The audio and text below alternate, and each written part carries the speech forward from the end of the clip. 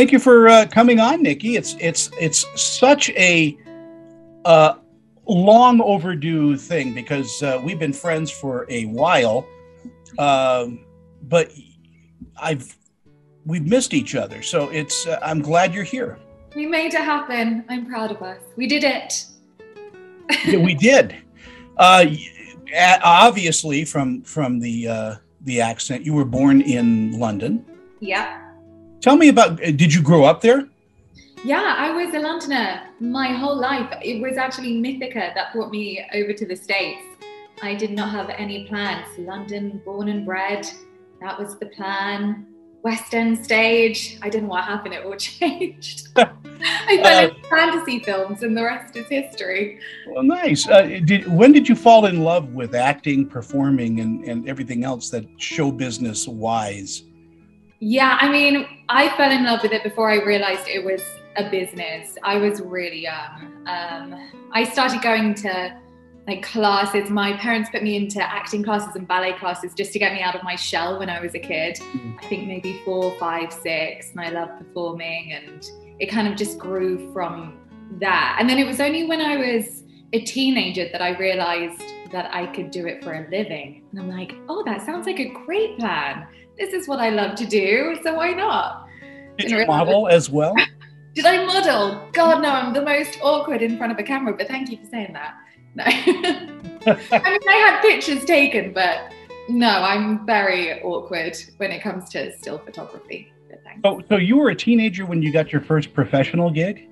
Yeah, I was 17 and I landed a role in a BBC children's television show called Misty, and I played an evil fairy. And I loved every minute. It was so much fun. Tell me about getting your first paycheck. Oh my God, I don't even remember. It was that long ago, like showing my age. Do you know what? Knowing me, I probably put it in the bank and saved it, didn't spend it. I was like, you don't know when the next job's coming. I'm going to be sensible. I'll pretend like I don't even have it. So I'll just put it away, not think on it. But growing up in England, I mean, that's so rife for, theatricals and Shakespeare and that type of performing. Did you perform live a lot? Yeah, that was actually the plan. My first love was musical theatre. So all I dreamt of was being on the West End stage. That was what I trained in. That was the goal. And it was only when I got my first agent, I started reaching out to reps when I was about 16. I just started in the UK. You're at college from 16 to 18. So I was at college. I was already ready. I'm like, I want to start this. I want to get into the industry. But it was when I had my first agent, they were putting me forward for more television and film. So the door kind of opened there rather than musical theatre. And I think it just depends on your reps and, the cast and directors who know of them and their connections. Because perhaps had I gone elsewhere, I would have had musical auditions and things could have been very different. I don't know. Like singing? I love singing. I don't really do it much anymore. It's only occasionally you get to sing for an audition for some musical film, but I love it. I'm cheesy. Yeah. Well, you're not cheesy. You're cheeky. What's that? I said, you're not cheesy. You're cheeky. I'm cheeky. Yes. Very British. Yes. Growing up where you did, I mean, are there a lot of opportunities with the BBC or is it as hard there as it is here?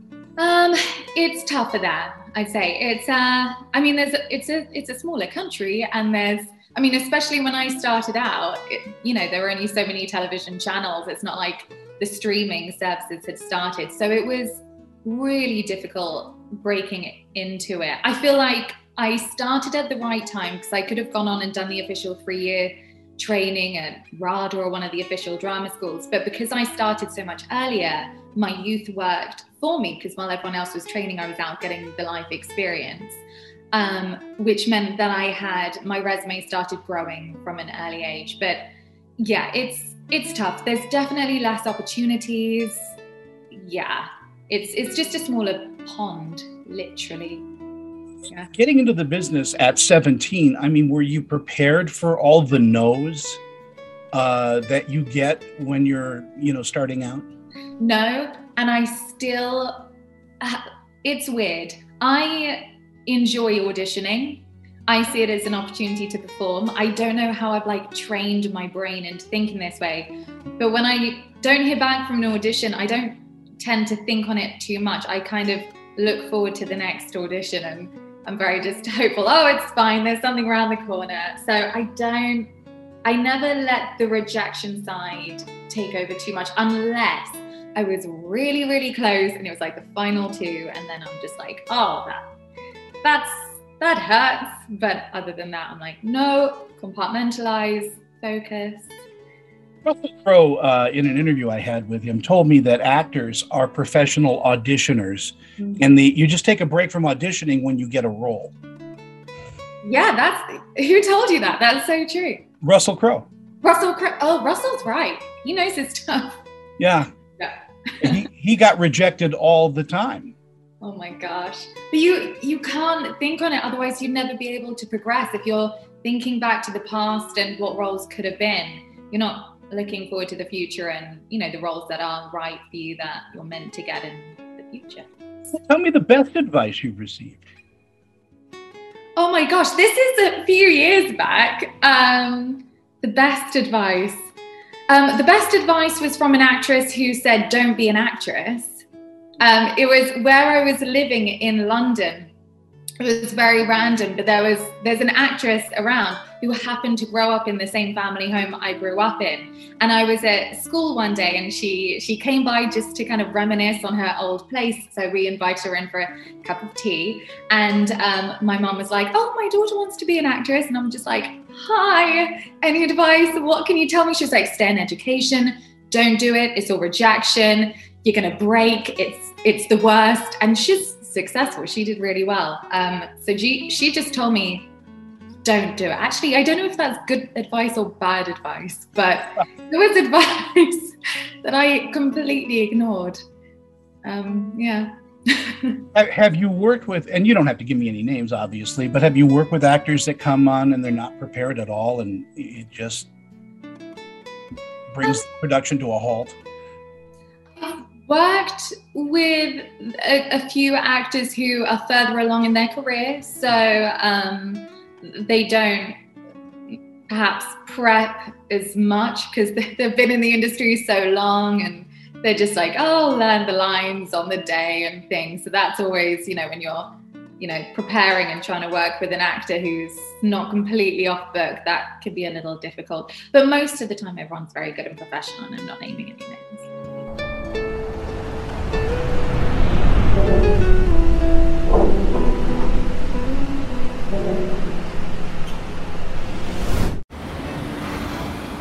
Hey, let's check out this park. Oh, wow, that's really cool. To find a great local park or forest near you, go to discovertheforest.org.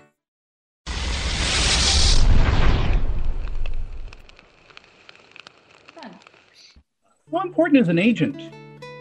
How important is an agent? Yeah. I'd say pretty important. They're the ones who do all the contracts, and that is not my forte. So on the business side, it's very important because they are looking out for you. I think a manager is very, very important because you have such a close-knit relationship with them, and they get you in the room, especially for the larger network jobs. The slightly bigger opportunities, reps are fairly important. Yeah. As your career gets bigger and bigger, do you change agents or do you stay with the same agent?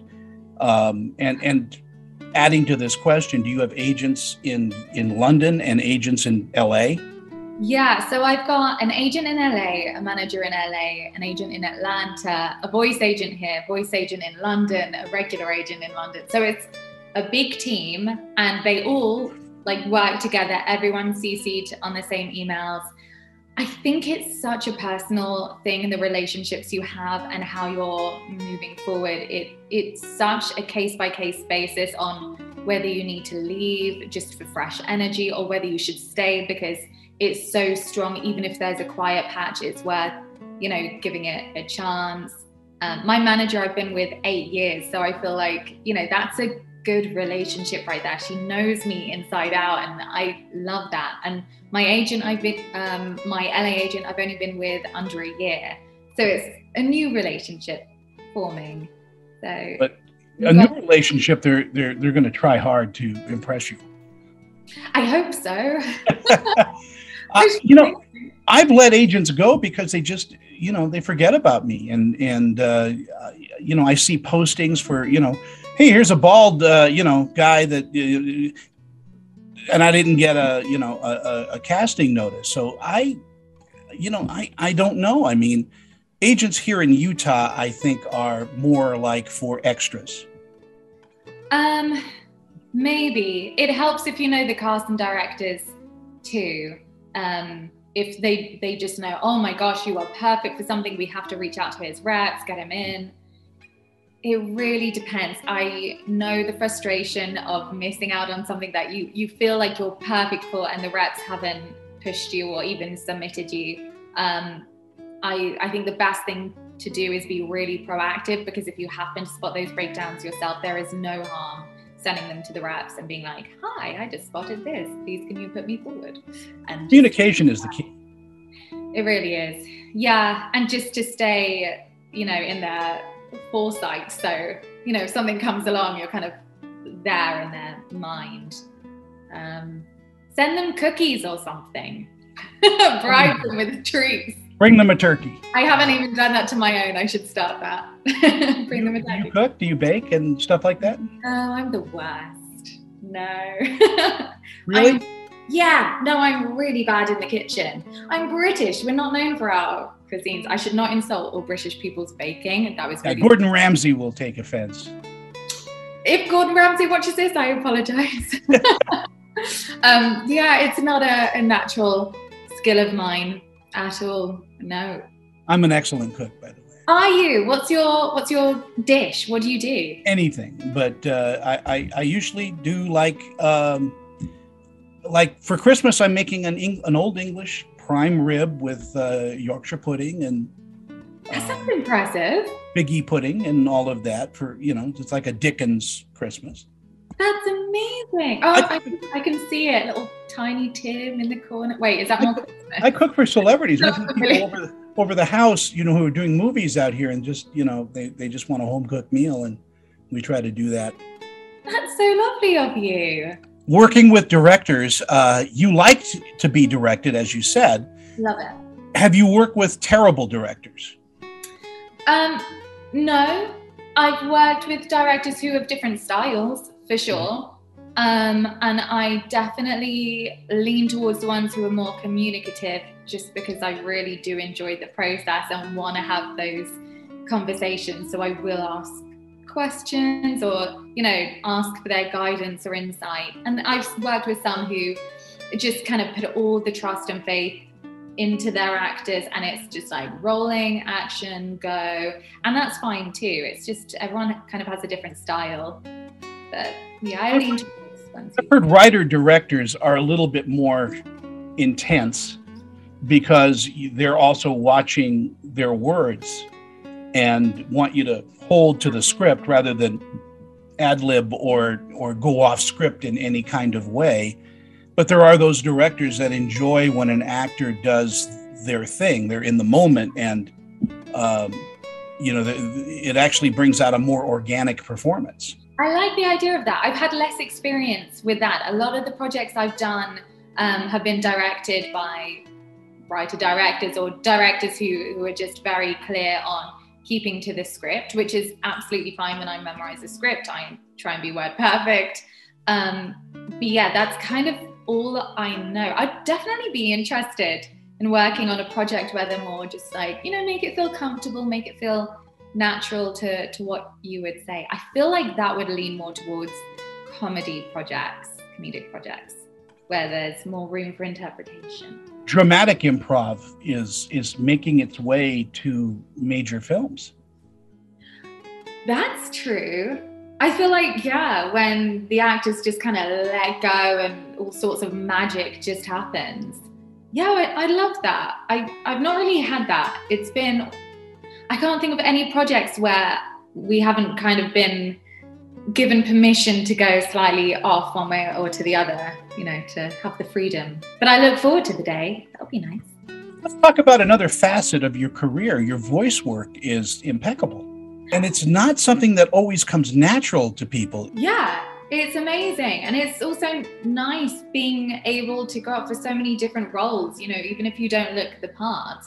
If you can alter your voice and, create something amazing, they don't need to know what you look like. The amount of times I go for Australian roles or American roles, if they knew I was British, they'd be like, yeah, right, I believe it. So it's nice to be able to hide that. And you can show up in your pajamas. I did a recording last week where I'm pleased to confirm I was not in my pajamas. I did dress appropriately.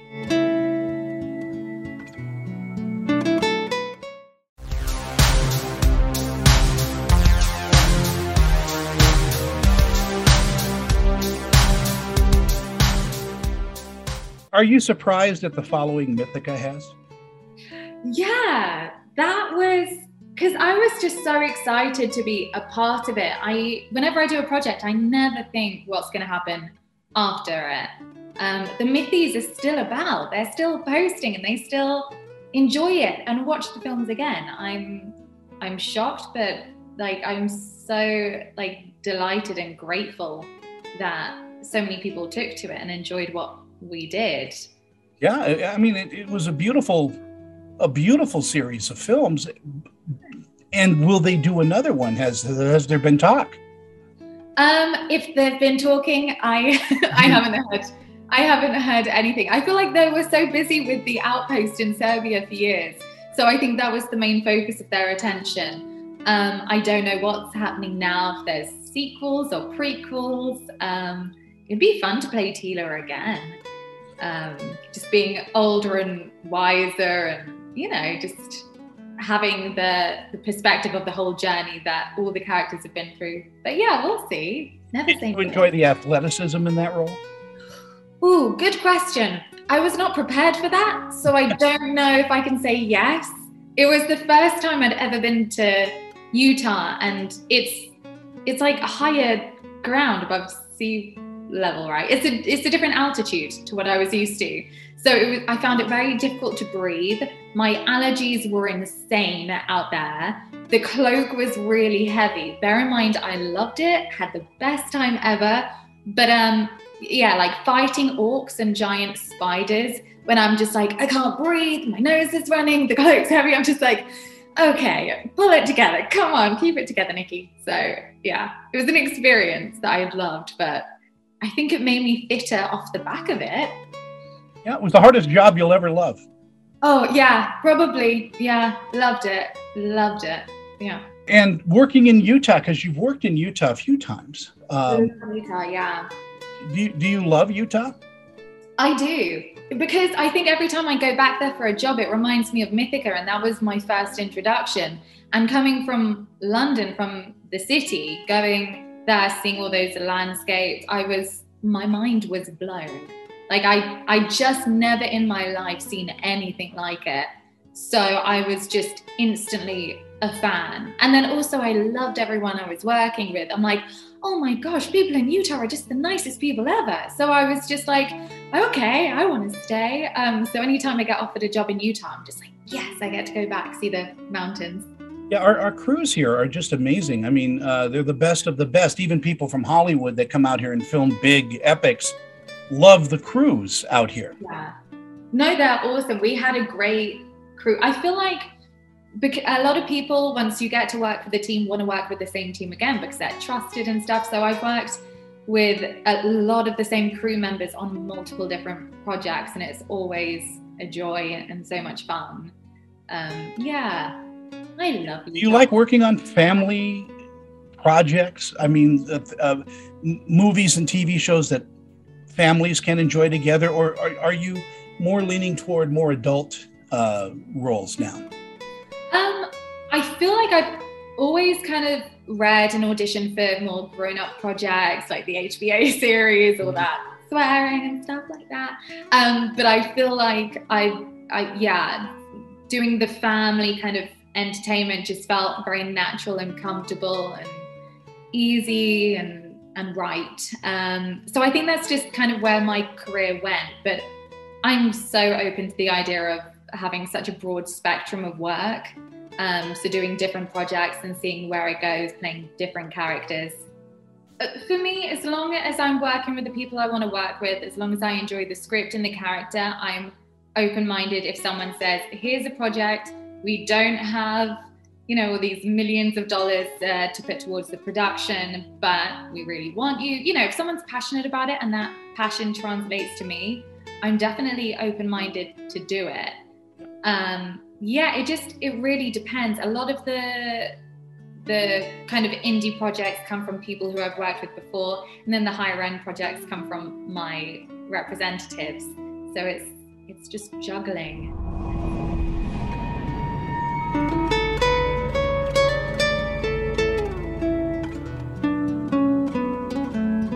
This portion of Screen Chatter is presented by VP Dental. Check out our great dental plans starting at just $16 per month.